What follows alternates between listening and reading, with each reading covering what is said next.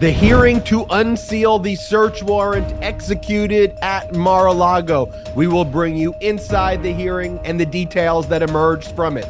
Trump claims he is going to file some sort of Fourth Amendment motion, Popok. I don't even think Donald Trump knows what the Fourth Amendment is, but whatever he's about to file is certainly doomed to fail. Speaking about doomed to fail, Rudy Giuliani spent about 6 hours before the Fulton County grand jury in connection with Fani Willis, the district attorney over in Fulton County, her criminal investigation into election interference. And Lindsey Graham can't delay his reckoning before that same special grand jury. He tries to delay it and stop it and stay it. At least the district court for now says, Lindsey, you gotta show up. Stop whining. Stop complaining. Allen Weisselberg, the CFO of the Trump Organization, Michael Popok, pleads guilty to 15 felony counts out of the Manhattan DA's criminal prosecution of Weisselberg. And guess who's on trial next? The Trump Organization, set to go to trial in October. And Allen Weisselberg's guilty plea necessarily did in fact implicate the Trump Organization. And we'll take you behind the scenes of that plea deal. And finally, another legal loss for Ron DeSantis in federal court. His bill to stop what they labeled in this legislation uncomfortable conversations about race. In other words, don't promote diversity, don't talk about racism. Well, the judge in that case compared his legislation to the upside down world from Stranger Things and granted the injunction stopping the enforcement of that law. The most consequential legal news of our time. Michael Popok, Ben Meiselas joining you live. Michael Popok, how are you doing this weekend? I am very alive, and I can't wait. It's like every day I get up and hit my phone and my pad to see what's going on in the world that we can bring to the Midas Mighty on Legal AF, and you and I are ready to go. Absolutely. Let's get right into it, Michael Popok. Let's talk about this hearing that took place in the Southern District of Florida. The magistrate judge, Judge Reinhart, who's been the subject of all of the right-wing extremist MAGA threats. I mean, Judge Reinhart was doing his job, right? Now 2 Mondays ago, actually the Friday before that, the search warrant was executed 2 Mondays ago. But that Friday before, August 5th, he received an affidavit that had a declaration from FBI agents establishing probable cause that he found that Trump had all of these national security records, top secret, secret compartmented information, sensitive compartmented information that was being kept at Mar-a-Lago. We've learned now about all the efforts that have been made by the Department of Justice to try to get these documents informally. We've heard about processes to get them formally before the search warrant, that Trump lawyers even signed a false declaration stating that they turned over all of these documents. Reinhart signs the search warrant. The search warrant's executed as search warrants are executed every day. Probable cause determination. The warrant lists the areas where the search can take place. The search takes place. A return is given to Trump's lawyers. All the processes that are supposed to be followed are followed to a T. That's how Merrick Garland rolls. And we know, what little we do know, is that top secret, sensitive compartmented information, the highest degree of confidential information and top secret information, was indeed found there. That's one of the things that were listed of documents that were found.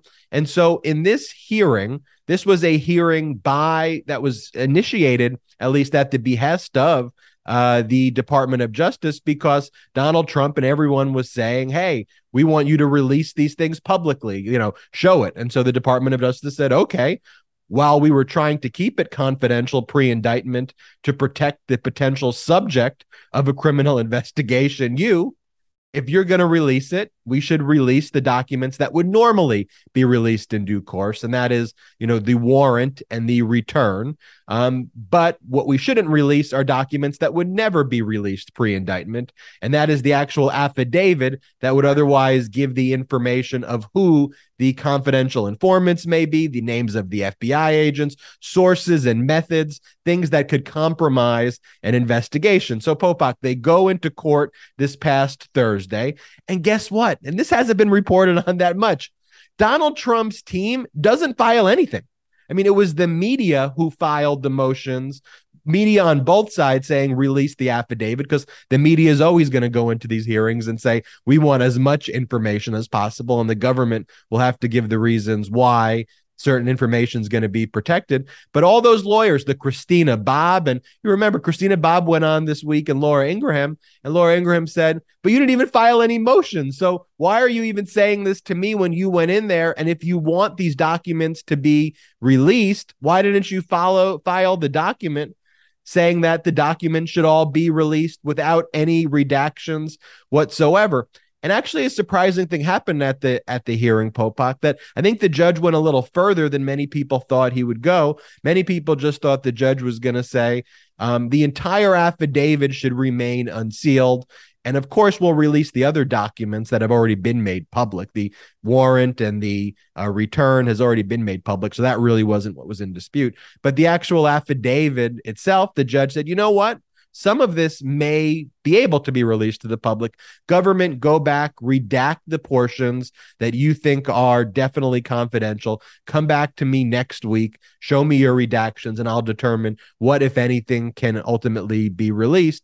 And the Trump organization did not, and Donald Trump and Trump's lawyers filed nothing in response. They didn't object to any of the potential redactions. And so really it's on the government right now to return these documents. Does that surprise you, Popok? Anything about this hearing stand out to you? Yeah, so Judge Reinhardt is a magistrate judge. He sits underneath another judge, but this is the type of level of judge that handles matters like this. And I think our listeners and followers should know that. This didn't even elevate or escalate to the actual Article 3 appointed judge. This is being handled as all subpoenas are handled, and execution of subpoenas by a magistrate judge, one that has a very fine reputation leading into this particular thing. I think Reinhardt, in his ruling from the bench yesterday about unsealing, he's leaning that way, obviously, and having the Justice Department propose what blackout, what redaction is going to be on the document. It's because of the historic nature of the subpoena and its execution against the former president, having never been done in 230 years of this democracy.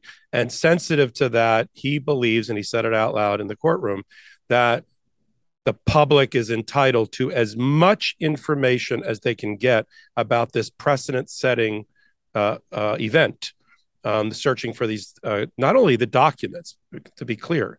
The affidavit said that there's probable cause, and the judge agreed with it, that Trump took classified information with him, and that a crime or crimes have been committed. That's in the affidavit, we know as well, or will be in the affidavit, the backup for that. And those three acts, including the Espionage Act that you and I and Karen and I have talked about in the last three episodes, are in play. None of them require classification of the document to be in play. It's only if they're national defense documents or they are government documents and or presidential records, and they're being mishandled. You have probably violated 1, 2, or 3 criminal statutes. So the Department of Justice argument goes.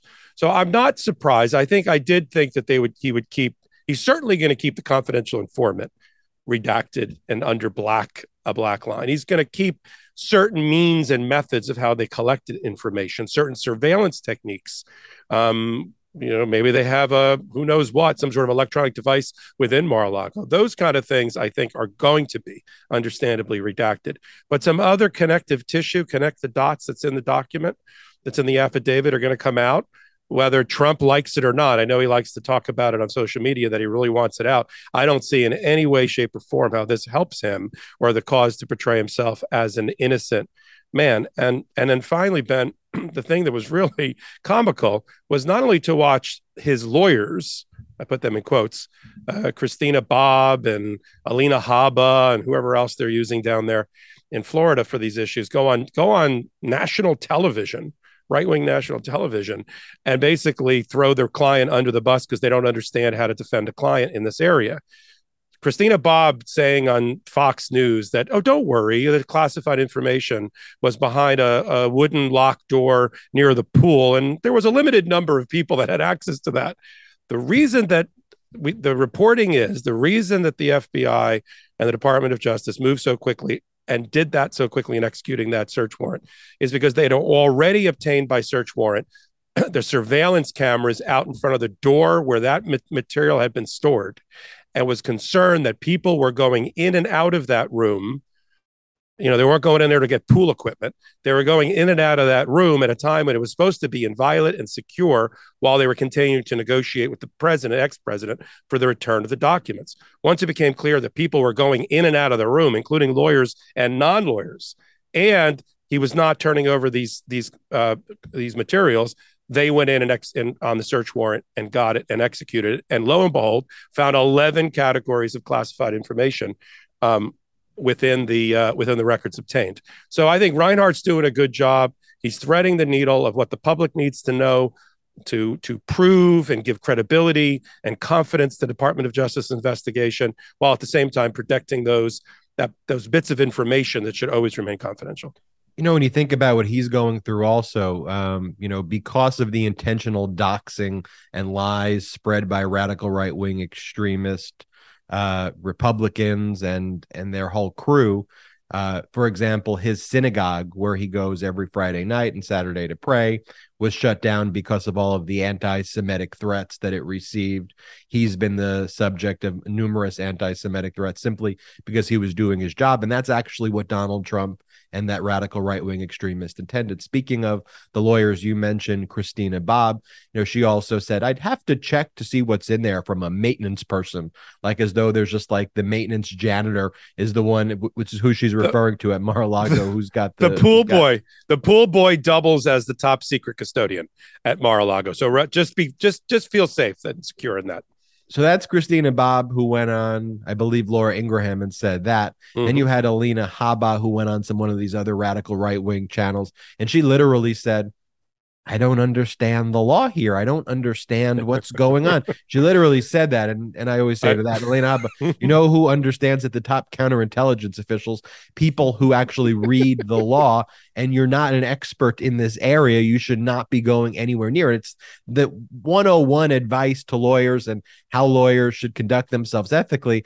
I mean, Popok, there's lots of areas of law that you and I don't know. I wouldn't start representing that I can do wills and estates or even in a top national security level investigation. I tell the client, look, I could refer you to who the top person is. You're going to want to have these people here. I certainly would not be going on television like Alina Habba is and saying, I don't know what I'm talking about, period. Well, my favorite, the lawyers, and we're going to talk more about all of the lawyers around Trump, whether they're his current band of merry defenders or the ones that were in the White House with him, all being brought before various prosecutorial investigatory bodies. Jenna Ellis being called in front of the Jan 6 committee about her role with Rudy Giuliani and in Georgia and in other places. Eric Hirschman, you're saying crazy things if you're not going to turn over the reins of power in a peaceful way to John Eastman and his fame in Jan 6. He's now going before the Department of Justice in one of their grand juries about the Jan 6 and the lead up to it and the attempted coup. And then you've got, bad day for Trump, Pat Cipollone and Mark Philbin, two lawyers in the White House. We know a lot of their testimony that's against Trump from the Jan 6 committee has not only gone to the DOJ, but has now been contacted, so the reporting is, by the FBI to give testimony to help them in the Mar-a-Lago investigation about why those 15 boxes went out the door of the White House and how that possibly happened. But my favorite shape-shifting for the Republicans trying to defend Trump, and frankly, it's not that outer bound of Republicans. A lot of them are remaining silent through the Mar-a-Lago thing. You don't see Mitch McConnell coming out with a statement. You don't even see like Lindsey Graham saying much other than we'll release the affidavit. But his normal defenders are sort of abandoning him, and he's left with this hardcore group of people he pays to be his counsel, whether they're qualified to handle that job or not. And I don't even know if he pays them, Popok. Well, they're billed, and he signed a letter. And then my favorite is all the different versions of why he's not in trouble for taking these boxes. So it went from it was a FBI plant, like an OJ argument, that they planted boxes within his pool room. We know that's horseshit. It was homework. He took homework. He's a normal guy, takes home work with him, but this is after he left the presidency. So I don't really understand how that fits, nor that he does work. And then, of course, my favorite one is the magically declassified. He just waves a wand and everything he took with him, including, information about foreign leaders like Macron and what was in the box about North Korea, and just ridiculous. Yeah. So that's where we are in Mar-a-Lago. And you want to talk about the Fourth Amendment issue? Yeah. The other thing I'll talk there about Popok too is Rudy Giuliani's most recent excuse also. So you have Alina Habba. I don't understand the law. Christina Bobb, it was kept in this room and only limited staff could go in and look at our top sensitive compartmented information, which is again admitting to the crime. And then Rudy Giuliani goes on Radical Right TV and admits to the crime too. And he goes, well, Donald Trump was doing the government a favor.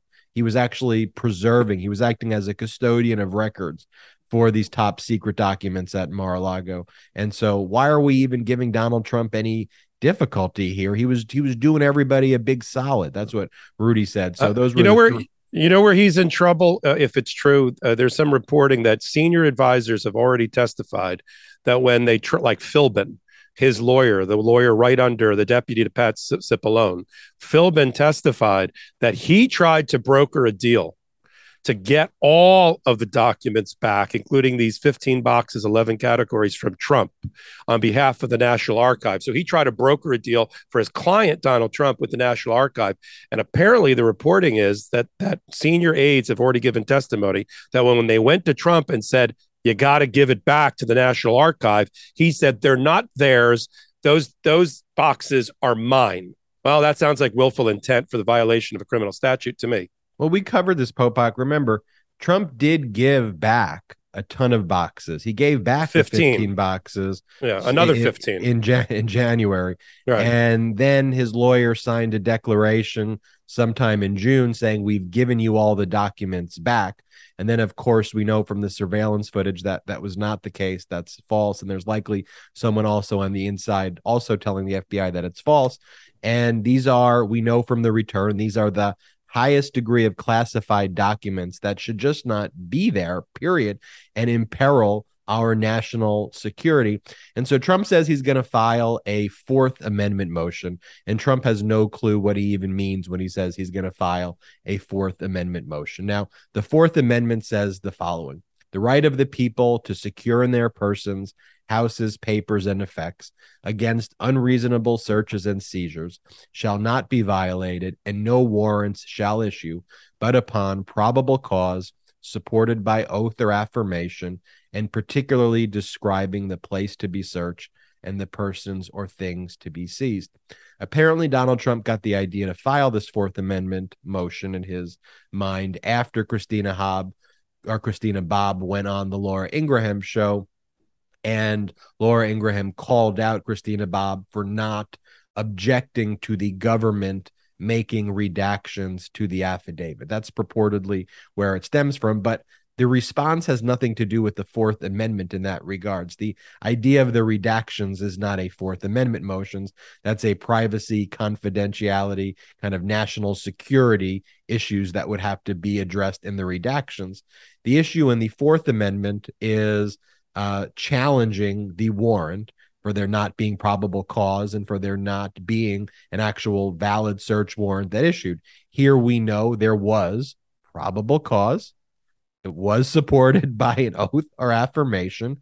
It particularly described the place to be searched and the locations. It specifically described the things to be seized, and a warrant was issued from Judge Reinhart.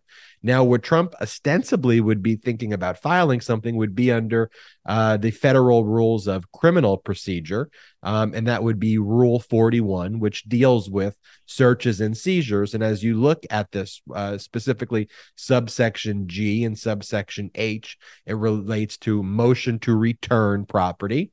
A person aggrieved by an unlawful search and seizure of property or by the deprivation of property may move for the property's return. Or H, which is a motion to suppress. A defendant may move to suppress evidence in the court where the trial will occur. Well, there is no trial yet, so it wouldn't be a suppression motion. It would be a motion under subsection G, motion to return property. And here, the property doesn't belong to him in any event. And setting aside that it was a valid search warrant, the property at issue is top secret property belonging to the government. You're splitting hairs. He'd be admitting to the crime if he asked in order to win his motion. Codes back. It'd be an admission. So it's the dumb. Not only is it going to be denied, but it is actually an admission. And then they kind of moved the goalposts again, and they said, well, actually, what we may want to do is bring in a special master. And we've talked about the concept of a special master on this podcast before. A special master is an independent, impartial third party, usually a retired judge or a very renowned lawyer who bills a lot of money, who's appointed by the judge to review usually like troves and terabytes of documents, because all of the attorney-client and other privileged documents are so kind of inextricably intermingled in it that you want to try to remove the taint. So the idea is the government shouldn't even be able to really look through it, because even by reading it, they may come across privileged information they're not supposed to see. But Popok, that really wouldn't apply here, because there really is a finite universe of documents in these boxes that are top secret. There's no executive privilege, as we know. These boxes, this property belongs to the United States government. So the very task of having a special master doesn't seem to make sense. Or even if one were to be appointed, it would be a very limited role and very quickly resolved what's what. And also it would have to have someone that has top secret, sensitive, compartmented information clearances because of the nature of the document. Yeah, so I agree with it. Fourth Amendment is not the right motion for him for the reasons we've described. The special master, I see the reason he wants to do it, but I think it backfires because it'll just be a catalog. If the special master's role is to separate out the 11 top secret categories from the other things that could arguably be unclassified, or mementos that he legitimately could take, or some paper that is somehow legitimately his and not a presidential record, which is very, very difficult. But if he uses a razor and he's able to find that, I don't see how that report back to the magistrate about the cataloging of what he found that could implicate the president in a crime is going to help Trump. Oh, you're right, Mr. Trump. It's only these sets of documents that they can use to prosecute you under the Espionage Act and the two other statutes for mishandling presidential records and classified material. So I don't get that either. And in the meantime, the FBI and the Department of Justice is going through the boxes, and they're reviewing the boxes because, as you noted, any suppression or any argument that the materials that were obtained during the search warrant can't be used against the president, that awaits the time of an indictment. They could use this information with the grand jury. They're reviewing it right now. I'm sure by today, they already have a pretty good sense of what exactly was stamped, not stamped, and what categories they're in and what they read. And a line prosecutor working with the grand jury is deciding whether any of these documents are going to come in to try to indict the president. Then if they're used at trial against an indicted Trump or others, then we reached what you talked about in Rule 41, the Federal Rules of Criminal Procedure about suppression. But everything that we know from reporting and reading about what's transpired with Judge Reinhart, Magistrate Judge Reinhart, he's going to lose the suppression hearing. He's going to lose any attack on the scope of the search warrant or its execution. Yeah, the search warrant couldn't be more textbook valid search warrant.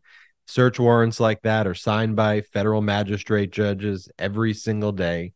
Yep. And, the fact that you have these radical right extremists wanting to defund the FBI, repeal the Espionage Act because a valid search warrant was executed because probable cause was established that documents were in a place they didn't belong, which threaten our national security.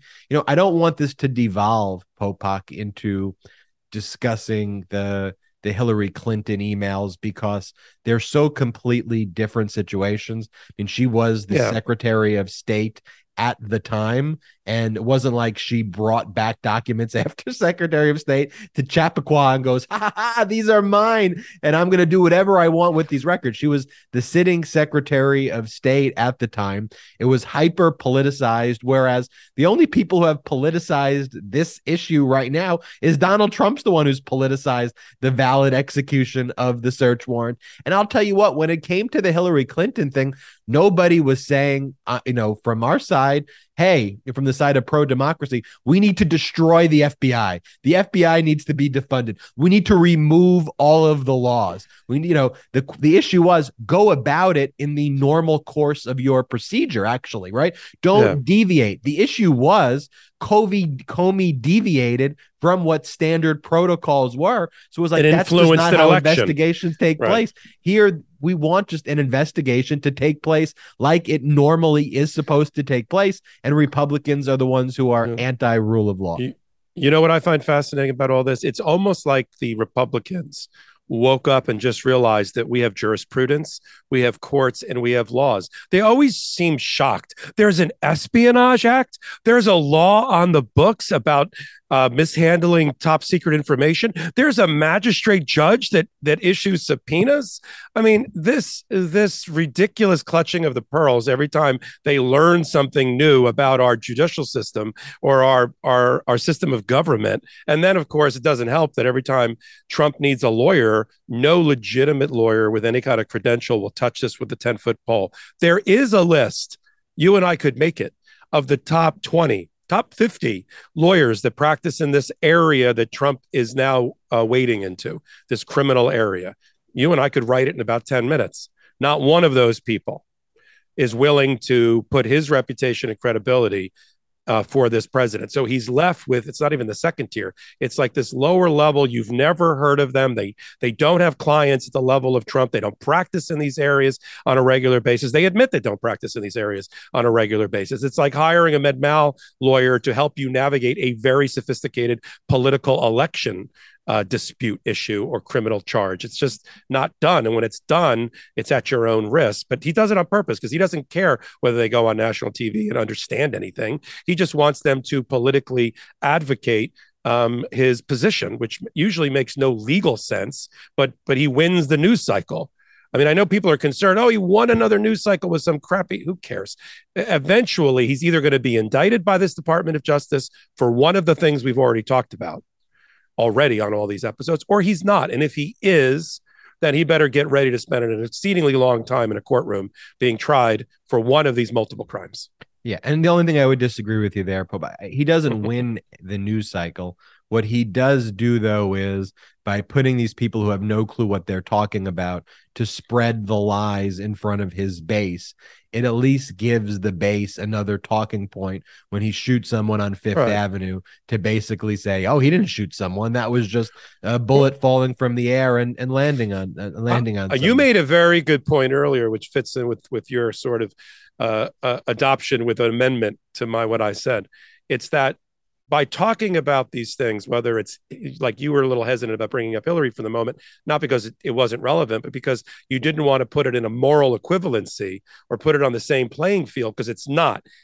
Trump's up here beyond my screen, and the issue with Hillary is not even, it's apples and bowling balls. It's not apples and oranges. And by talking about it, but you're right, it gives the media, the really right-wing media, and even CNN and others, like you said, they don't dive into the story. He files a crazy motion. That crazy motion, which has no legal merit and will go down in flames 6 months hence, is given the same equivalency as the defenses, the law, and everything else, because there's no analysis, hence this podcast.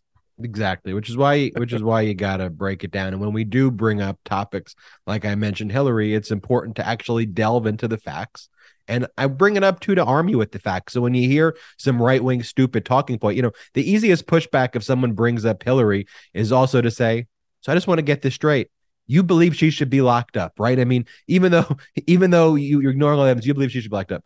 So you're saying that Trump did the same thing, but he shouldn't be locked up? And then they'll go, well, she wasn't investigated. And she goes, what do you mean she wasn't investigated? It was the most significant investigation in the history of investigations over while she was Secretary of State, while she was in a position of power to have access to the information, whether she used a private email versus using her actual Secretary of State email, and she fully cooperated. There was no issue of obstruction like there is obstruction charges here. It's completely apples and oranges, but we need to be empowered with the facts, though, to push back on right-wing disinformation. And speaking about right-wing disinformation, some of the biggest purveyors of that, Giuliani and Lindsey Graham, are having to show up before the grand jury, special grand jury out in Fulton County.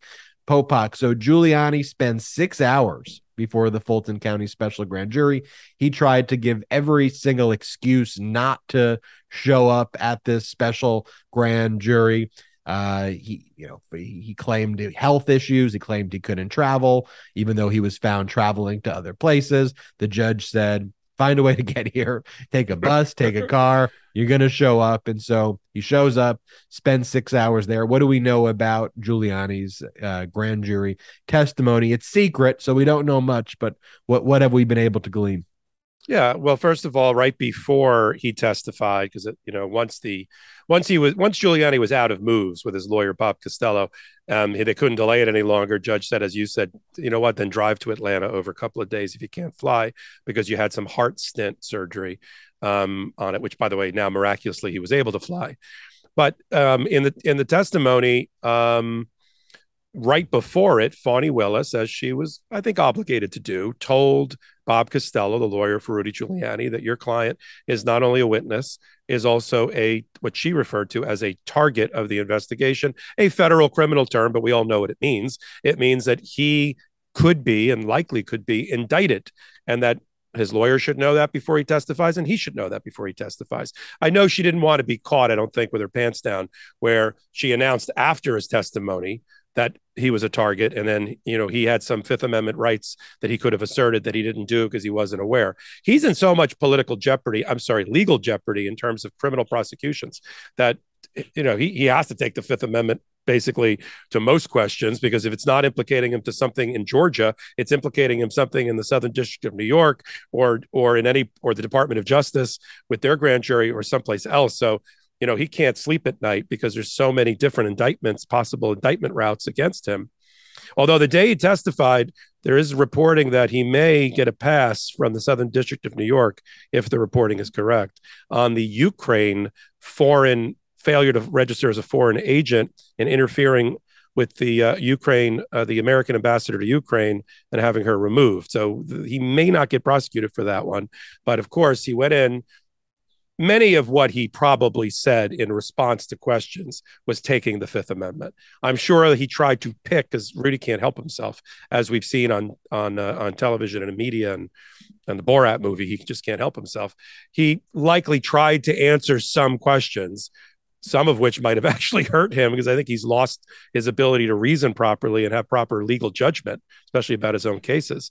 So we'll have to see the results. He walked out all, they were all gentlemen and ladies in there, and I appreciated the time. He arrived back in JFK, and he was seen being pushed by his lawyer in a wheelchair off the airplane. So they're continuing that issue. So we'll have to see. It's not a great thing that Rudy Giuliani, after fighting so hard, had to testify before this grand jury. And now let's transition to Lindsey Graham, Ben. Wyndham Hotels and Resorts makes travel possible for all.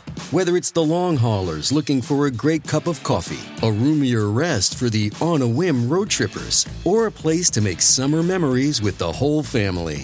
No matter who you are, where you're going, or why, with 24 trusted brands to choose from like La Quinta, Days Inn, and Super 8, your Wyndham is waiting. Get the lowest price at wyndhamhotels.com. Restrictions apply. Visit website for more details.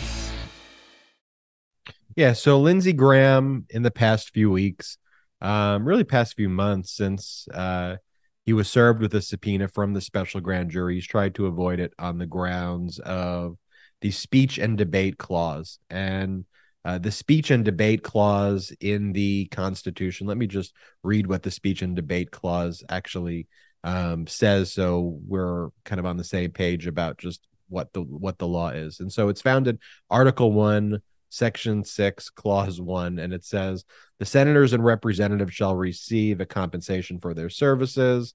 They shall, in all cases, except treason, felony, and breach of the peace, be privileged from arrest during their attendance at the session of their respective houses, and in going and returning from the same, and for any speech or debate in either house, they shall not be questioned in any other place. So that's the part of that Article 1, Section 6 clause. Which, before you move on, generally means that when they're doing legislative things and things related to legislative things, they can't be questioned outside the House or the Senate, and they can't be brought into a court to talk about it. That's the dividing line.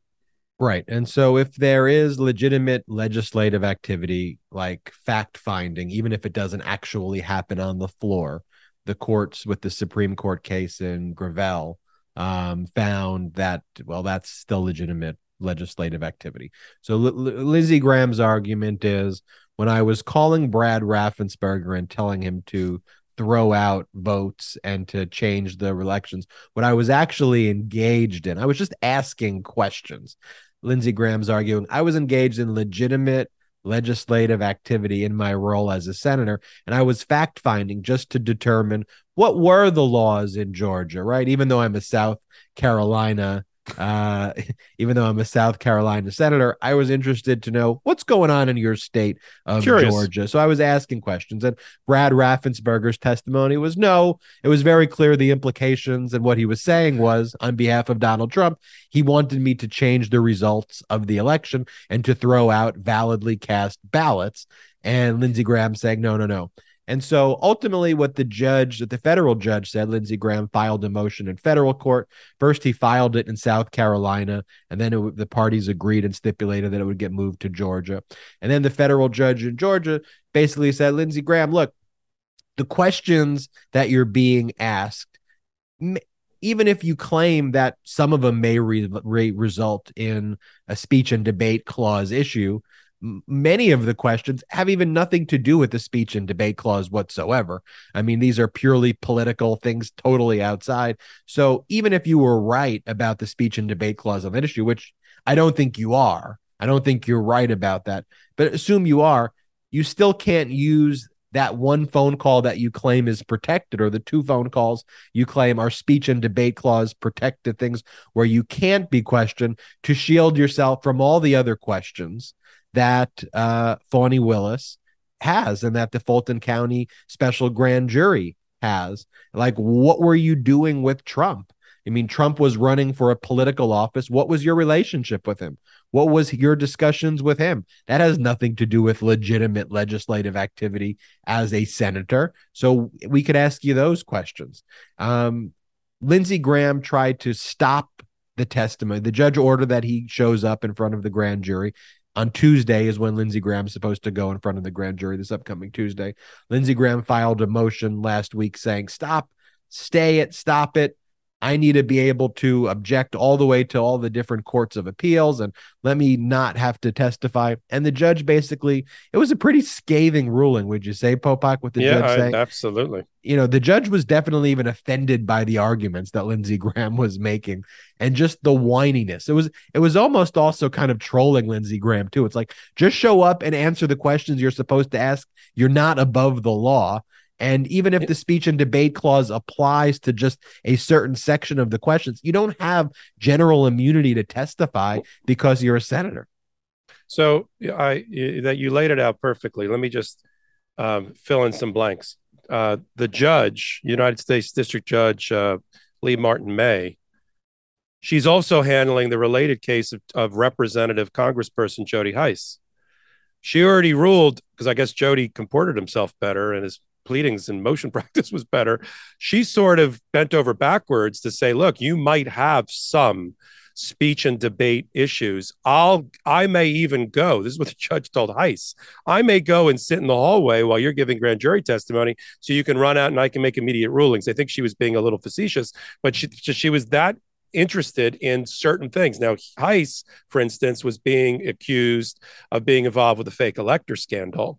And she basically said, yeah, I could see some of that certification maybe being part of your legislative function, but the rest doesn't sound like it. So we'll have to pick through these issues one question at a time.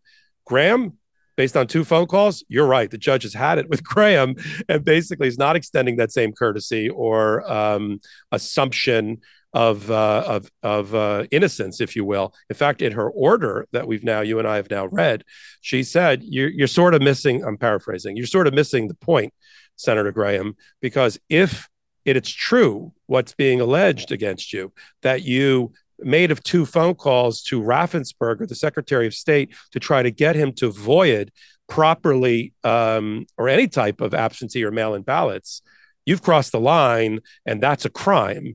And that is a proper focus of a grand jury in this case. And there was 2 standards that had to be met for Fani Willis to win that motion. And the first one is to prove that there was extraordinary circumstances were present to require Graham to testify and a special need. And the judge addressed both of those. She said there was only 3 participants to the phone call: Raffensperger, his assistant, and you. Raffensperger and the assistant have already testified. We know their end of the conversation. We don't know your end of the conversation. And you've tried, she said, to avoid talking about it or being coy about talking about it in the press. So we don't know your side of the story. And so there's only one person that can give it, and that's you. She also went on to say in the order that she envisioned, this is again, Graham playing with the loaded dynamite here. The judge started to speculate about the types of questions that could be asked. And those speculation questions were actually, I think, worse for Lindsey Graham, because it put in everybody's mind that he could have really participated in a criminal conspiracy. She said, for instance, questions about potential communications and coordinations between Senator Graham and the Trump campaign would be fair game. His knowledge of other groups trying to interfere with elections would be fair game. And things like that. Her speculating, it was actually worse for Graham, because he's thinking, God damn it, I only made 2 phone calls. But who knows? We don't know the other levels of his involvement. And now it looks like Fani Willis may get it if at first a 3-judge panel of the 11th Circuit, which is Florida and Georgia, report to the 11th Circuit, which we've talked about at length in prior podcasts. And it's 3 judges on the 11th Circuit who are going to make the ultimate decision, I assume before Tuesday, on some sort of emergency application as to whether the speech and debate argument, or what I've heard referred to as the sovereign immunity defense of Lindsey Graham, which is basically, I'm a federal sitting senator and you're just a low state prosecutor. I'm using one of your voices for some reason. I don't think sovereign immunity is a proper defense here for what's being alleged in any event. So we're going to see quickly what the 11th Circuit does, which skews right wing. So, I think it could go, who knows? We'll have to see what happens with the 11th Circuit, and then maybe a fast track to the Supremes. In the meantime, Fani Willis, like a locomotive, continues to prosecute or advise her grand jury to try to reach a point of indictment. And if Giuliani is a target, let me end my spiel on this. If Giuliani is a target, and it's been announced that he is, I don't see how Donald Trump doesn't ultimately become a target as well, given that Giuliani was not a rogue. We'll talk about Weisselberg later. Wasn't a rogue agent just doing things for his own. He was doing the bidding at Trump's behest, which would, I think, link back to him. We'll have to see. And what I think was really smart, though, Michael, about what this judge did, I think the judge realized that on appeal, it is actually possible that the 11th Circuit, which definitely skews to the right, and even the Supreme Court, if it goes there, could find that the phone call to Brad Raffensperger fell under the speech or debate clause. I absolutely think it doesn't. I think the district court judge thinks it doesn't. Brad Raffensperger thinks it doesn't. But rather than delay and slow this thing up, the judge's ruling basically said, look, Lindsey Graham, even if you're right that those calls fell under the speech and debate clause, all the other questions have nothing to do with those types of activities. So you still have to testify. And when you show up, Lindsey Graham, assert your objection when you're asked the question. Say, I object, speech and debate clause, and then we can deal with the objections once they come, versus you being a fascist chicken shit and not even showing up in the first place to even testify, to even know what the questions are going to be. In a way, what the judge is saying, you're speculating what the questions are. Sit there, get the questions. We'll see if the questions raise those issues, and then we can address it at the proper time. You don't just basically get to say, hey, I'm not showing up because I am a senator. So that's what's going on there. Let's talk about what's going on in New York with Allen Weisselberg pleading guilty on 15 felony counts, counts that directly implicate Trump. I want to talk about what went on behind the scenes there. Also want to tell all of the Meidas Mighty, all of the legal AFers, go check out store.meidastouch.com now, store.meidastouch.com now. Popok, have you seen our new Rovember gear? Our new Rovember gear, we have this. What is that? We have Rovember shirts, V-necks, Rovember pins. The Rovember gear is selling out like crazy. This November, it's not even called the midterms anymore. It's called Rovember. Get your Rovember shirts and V-necks and pins while supplies last. And check out all the other great Meidas Touch merch at store.meidastouch.com. That's store.meidastouch.com. And today's program is also brought to you by Athletic Greens, the health and wellness company that makes comprehensive daily nutrition really simple. And with so many stressors in life, it's difficult to maintain effective nutritional habits and give our bodies the nutrients it needs to thrive. Busy schedules, poor sleep, exercise, the environment, work stress, simply not eating enough of the right foods can leave us deficient in key nutritional areas. AG1 by Athletic Greens is the category-leading superfood product that brings comprehensive and convenient daily nutrition to everybody. This is why I love Athletic Greens. Before Athletic Greens, I would go to the supermarket and I would pick out the different gummies and the pills, and I would assemble them and I would take them all and I would think they would work, but I'd feel tired. I would not be getting all of the nutrients that I thought I needed in the day. It was definitely not working. And then I found Athletic Greens. It tastes great. It's affordable. It's cheaper than your cold brew habit, less than $3 a day. And that one tasty scoop of AG1, I just take the green powder, I put it in my cup, I shake it up, I drink it. It tastes great. I do it first thing in the morning, and I'm good to go for the day. And that one tasty scoop, it contains 75 vitamins, minerals, whole food sourced ingredients, multivitamin, multi-mineral, probiotic, green superfood blend, and more in one convenient daily serving. Michael Popok is drinking his AG1 right now. The special blend of high-quality, bioavailable ingredients and a scoop of AG1 works together to fill the nutritional gaps in your diet, supports energy and focus, aids with gut health and digestion. Popok, I bring my AG1 when I travel. I take the AG1 everywhere. It's been like one of the biggest revelations of the past 18 months since I've been taking AG1. And it's lifestyle friendly, so whether you eat keto, paleo, vegan, dairy-free, or gluten-free, it's for you. It contains less than 1 gram of sugar, no GMOs, no nasty chemicals, or artificial anything, while keeping it tasting good. So join the movement of the Meidas Mighty, of the legal AFers, of moms, dads, rookies, first-timers, and everyone in between. We're taking ownership of our daily health and focusing on nutritional products that really, really, really we all need, that, and also we can take it in the simplest manner possible. That's essential nutrition. And to make it easy, Athletic Greens is going to give you an immune-supporting free 1-year supply of vitamin D and 5 free travel packs. And Popok and I negotiate that deal when we talk to AG1. So you're going to get a free 1-year supply of vitamin D. You're going to get 5 free travel packs with your first purchase. Here's what you got to do. Visit athleticgreens.com/legalaf. That's athleticgreens.com/legalaf. Visit athleticgreens.com/legalaf today. Again, athleticgreens.com/legalaf. Take control of your health and give AG1 a try. Popok, tell us what happened in New York with this guilty plea by Weisselberg. Well, Alan Weisselberg, this longtime and only CFO for the Trump Organization, and Donald Trump by extension, was indicted a year and a half ago or more on 15 counts of tax evasion related to the Trump Organization, so conspiracy with the Trump Organization, and another entity we don't usually talk about, which is a subsidiary Trump uses to pay people called the Trump Payroll Company, and one count of personal income tax evasion, all related to the same scheme.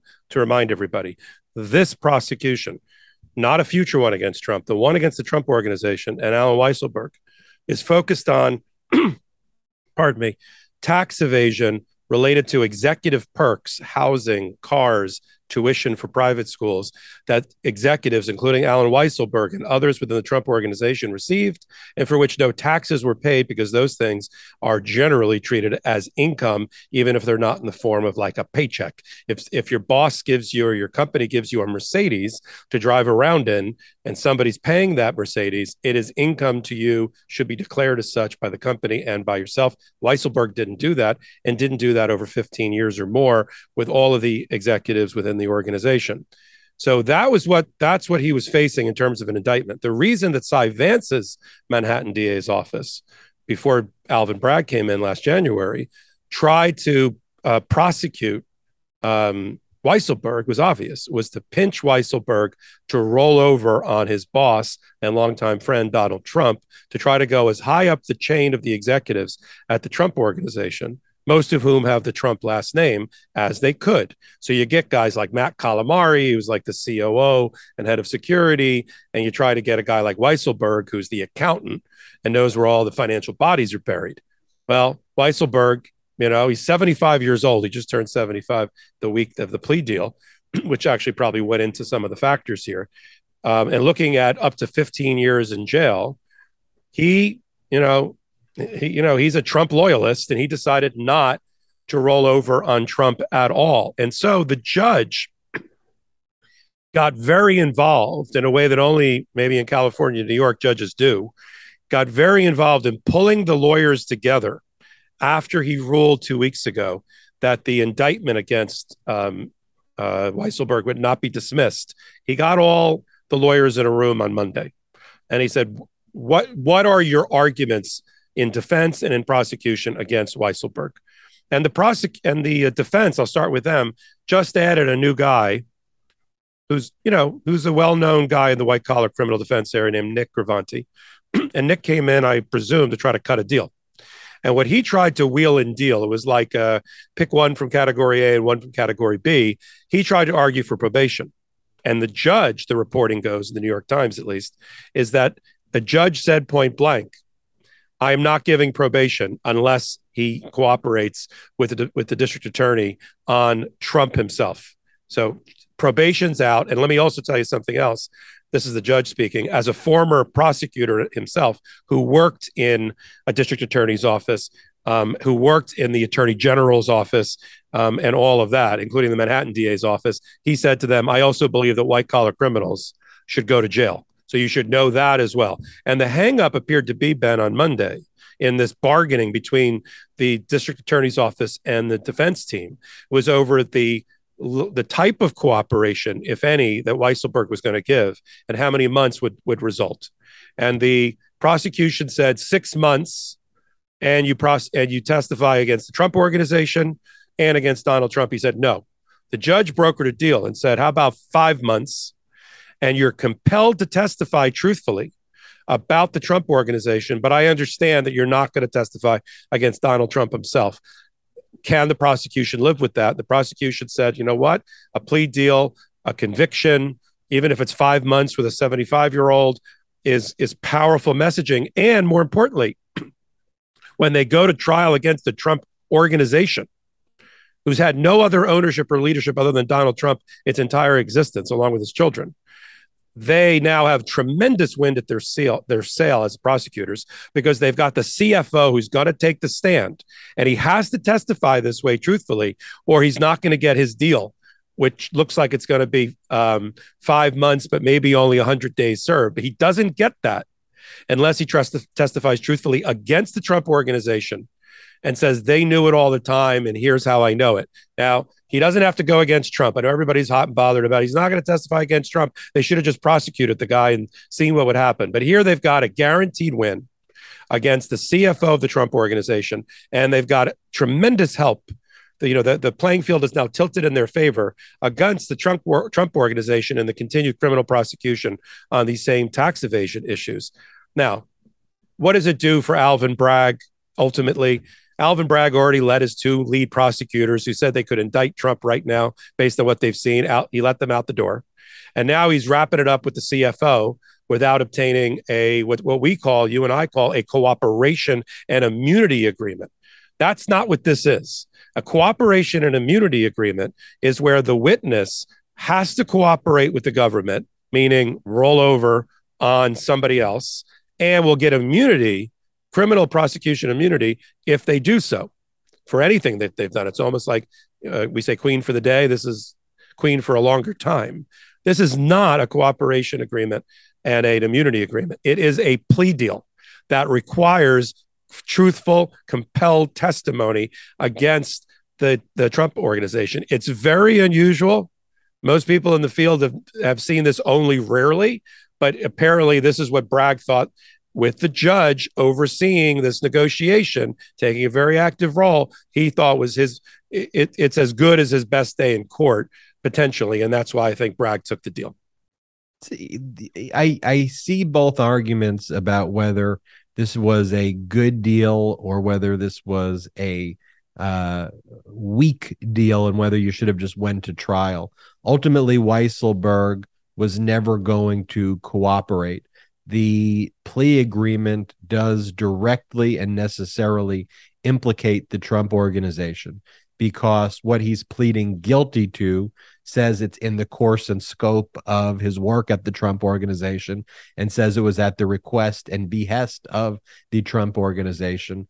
So if indeed the prosecution of the Trump organization is what our priority is, as opposed to spending resources on someone like Alan Weisselberg, who is not whether Alan Weisselberg is guilty, not guilty, what happens to Alan Weisselberg in the future at this stage is, I think we would all agree, less important than making sure the Trump organization is held accountable. Now, he's not cooperating against Donald Trump. He's not specifically, implicating Trump directly, but Trump is who runs the Trump organization, Donald Trump. And the trial against the Trump organization, Donald Trump is going to be called as a witness. I think people forget that. Like, Donald Trump is going to be subpoenaed to testify in the Trump organization case, and he's going to do what he did with Tish James.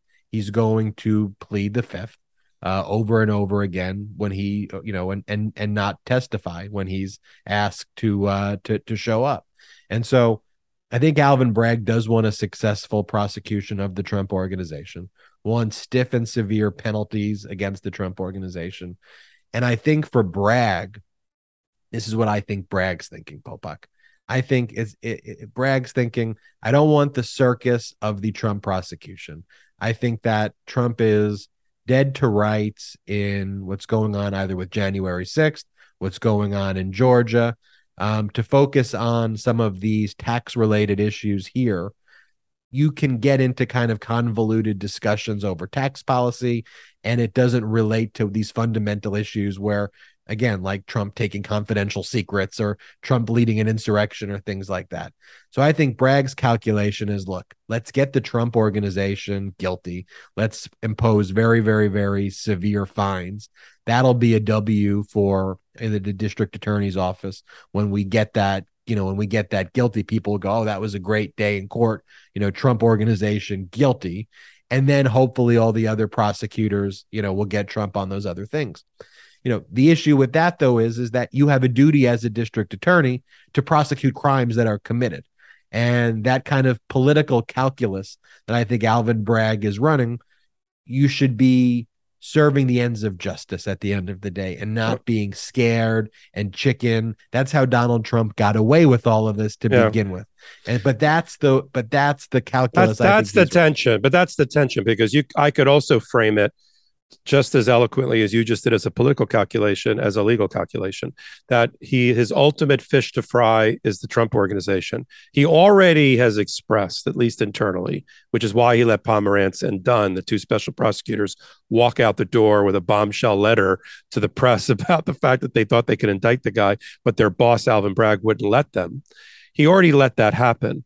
He has expressed internally, so we've heard, and not from Karen. I don't want anybody to get Karen in trouble. She's not whispering anything in her ears about what she's heard at the Manhattan DA's office, but we've heard through other reliable sources that he's always thought there was a problem with proving intent, criminal intent, by Trump on the tax evasion case, or even the loan inflation, deflation issue that is the focus of Tish James's civil investigation at the New York Attorney General level, which of course Alvin's office is cooperating with. If he's already had it in his heart of hearts as a prosecutor that intent is difficult here for Trump, not impossible, but difficult, and didn't believe two quality prosecutors who tried to make the case to him, then he's going to look at, I think, in this cycling through his options, is it important to me to get the Trump Organization convicted? And if the answer to that is yes, does having Alan Weisselberg testify, the longtime CFO, against the Trump Organization at a criminal trial, now that it's been revealed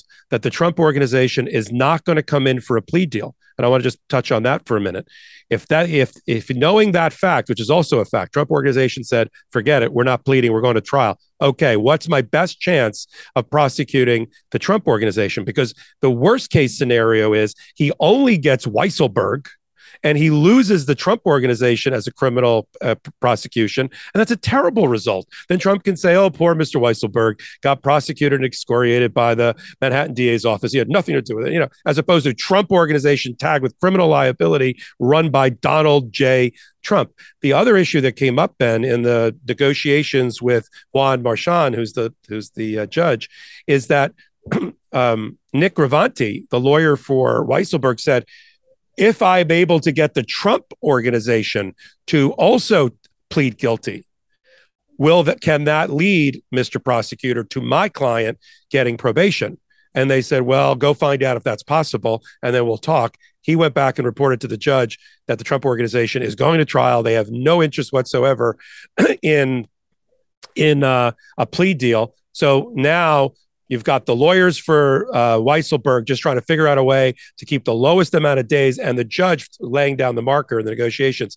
5 months, you testify truthfully, at least against the Trump Organization, and I'll bless that deal. Now we got to see what he does when he's called to trial, because if he deviates ever so slightly from giving truthful testimony and he starts taking it on himself and saying, oh, the organization didn't know, I did it myself, I'm rogue, I'm outside the scope of my authority, which doesn't help against the Trump Organization prosecution, then you're going to have the prosecutors go back to the judge and say he didn't cooperate in the way, he didn't give the testimony truthfully that he was supposed to, because they've interviewed him.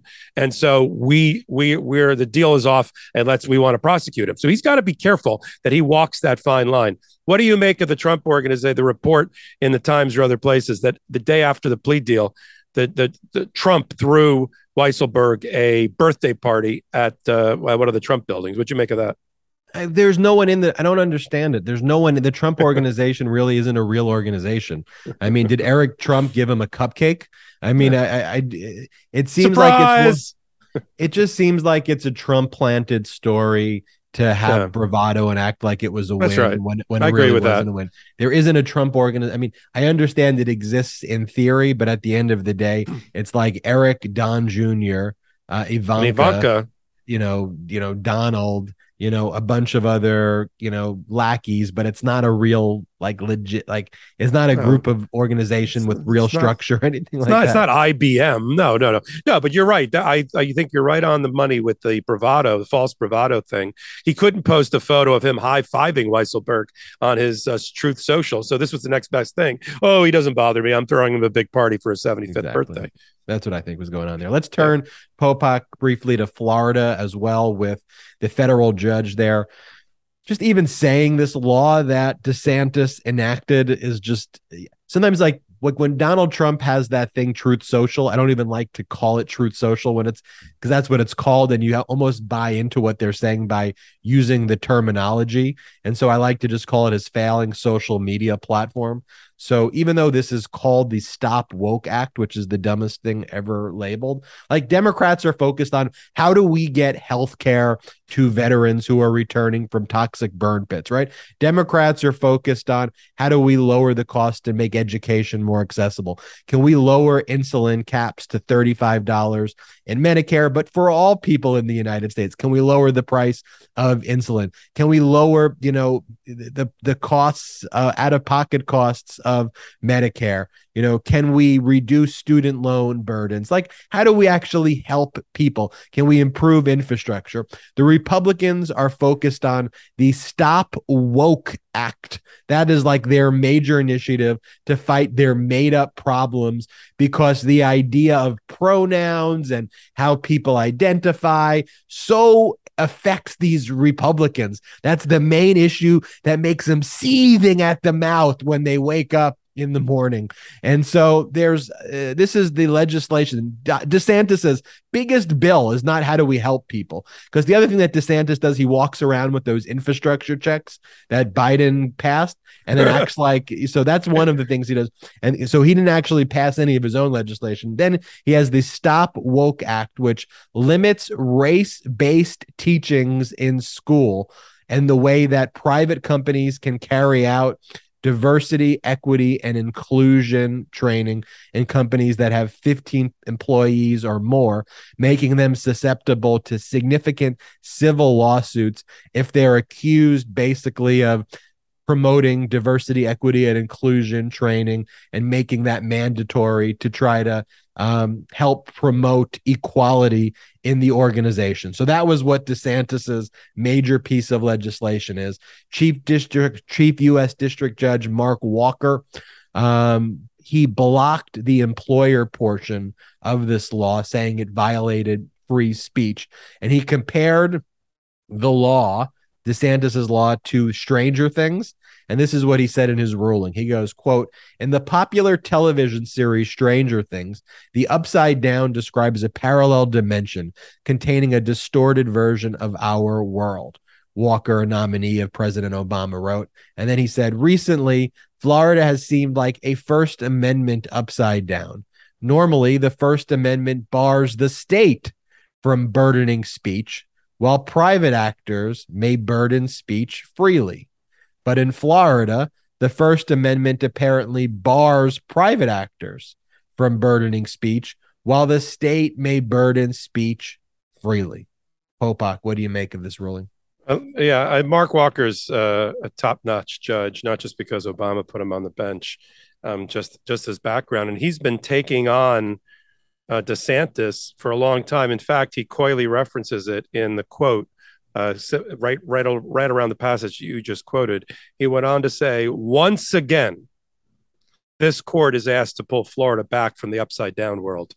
Once again, meaning he's already made other rulings, some of which have been affirmed, some of which have been reversed by the 11th Circuit, where we're going to talk about next.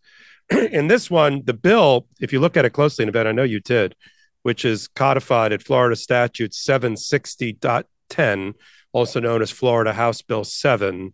If you look at it, it says both in education and in businesses, and we're going to talk about the differences here, because this only goes to the provision that prevents businesses from giving diversity and equity training to its employees, or requiring that as a condition of employment. If you look at it carefully, it says that it is a violation of that statute to subject a person to such training, including teaching them that the following about discrimination: that a race may be morally superior to another, that a person is inherently racist because of their background, that a person's oppression, listen to this one, Ben, may be because of their race, color, sex, or national origin. Talk about the upside down world. Federal law and even Florida Civil Rights Act law says that an employer has an obligation to have a workplace free of discrimination and harassment, and that if they have programs and policies and training in place, that gives them a defense maybe even partial or whole, to a charge that one of their employees violated those policies and procedures and was discriminatory or harassing in the workplace. If they don't have those training in place or those programs in place that they can point to, then they're openly exposed to liability for those civil cases. So this Florida statute says you can't give that type of training because you'll be violating our woke, and it's a stupid acronym I won't bother to give any mileage to in the bill.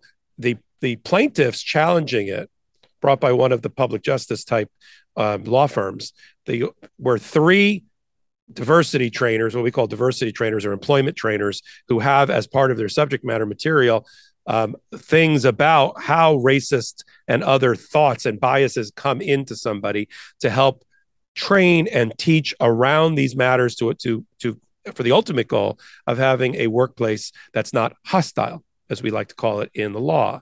And so they're saying, I got to throw out everything that's proper about my teaching, which is based on psychology and research and, years. It's been 30 or 40 years of this type of training, and we know it works. And you're telling me I can't say it. That violates my First Amendment right of thought and expression in the area in which I practice. Now, DeSantis came back with, well, it's commercial speech. And the judge said, first, it's not commercial speech at all. This is just because they're selling their thoughts and their speech doesn't mean it's commercial speech. And under the strict scrutiny, which is the highest level of judicial review of something that violates a fundamental right, Bill of Rights, let's say, in here, the First Amendment, in order to pass, it's very hard for a law to pass strict scrutiny. Judge said strict scrutiny. This looks like viewpoint-based regulation. You don't like what they're saying, the viewpoint of expression, and you better come up with a really good reason why that is why your statute is doing that, because and your policy goal of anti-woke is, in his quote, the judge's quote, almost unintelligible. I don't understand it. I don't understand what you're trying to do, and I understand how you could avoid it being a fundamental First Amendment violation. And it's also a violation of the rights of the employers to protect themselves and insulate themselves from employment cases under federal and even Florida state law by having these programs in place. The other issue, which is also before the same judge, I want to make this clear. He issued the preliminary injunction against the Attorney General and the Human Rights Commission in Florida from enforcing this rule. He did not enjoin DeSantis, but who cares? That's just a standing issue. He didn't need. He ordered in his preliminary injunction the Attorney General for Florida and the related counterpart at the Human Rights Commission not enforce the aspect of the law that deals with businesses. As to the one that deals with what you can and can't teach in education, K through 12 and at higher education, it's in front of the same judge. He did not issue the injunction there and said, I'll see you in trial in about 8 or 9 months.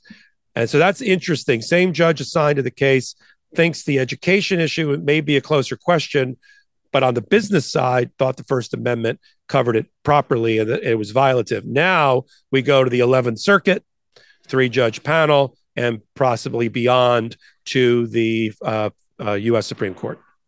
Yeah. And so because it's an injunction, you have to demonstrate a probability of success on the merits.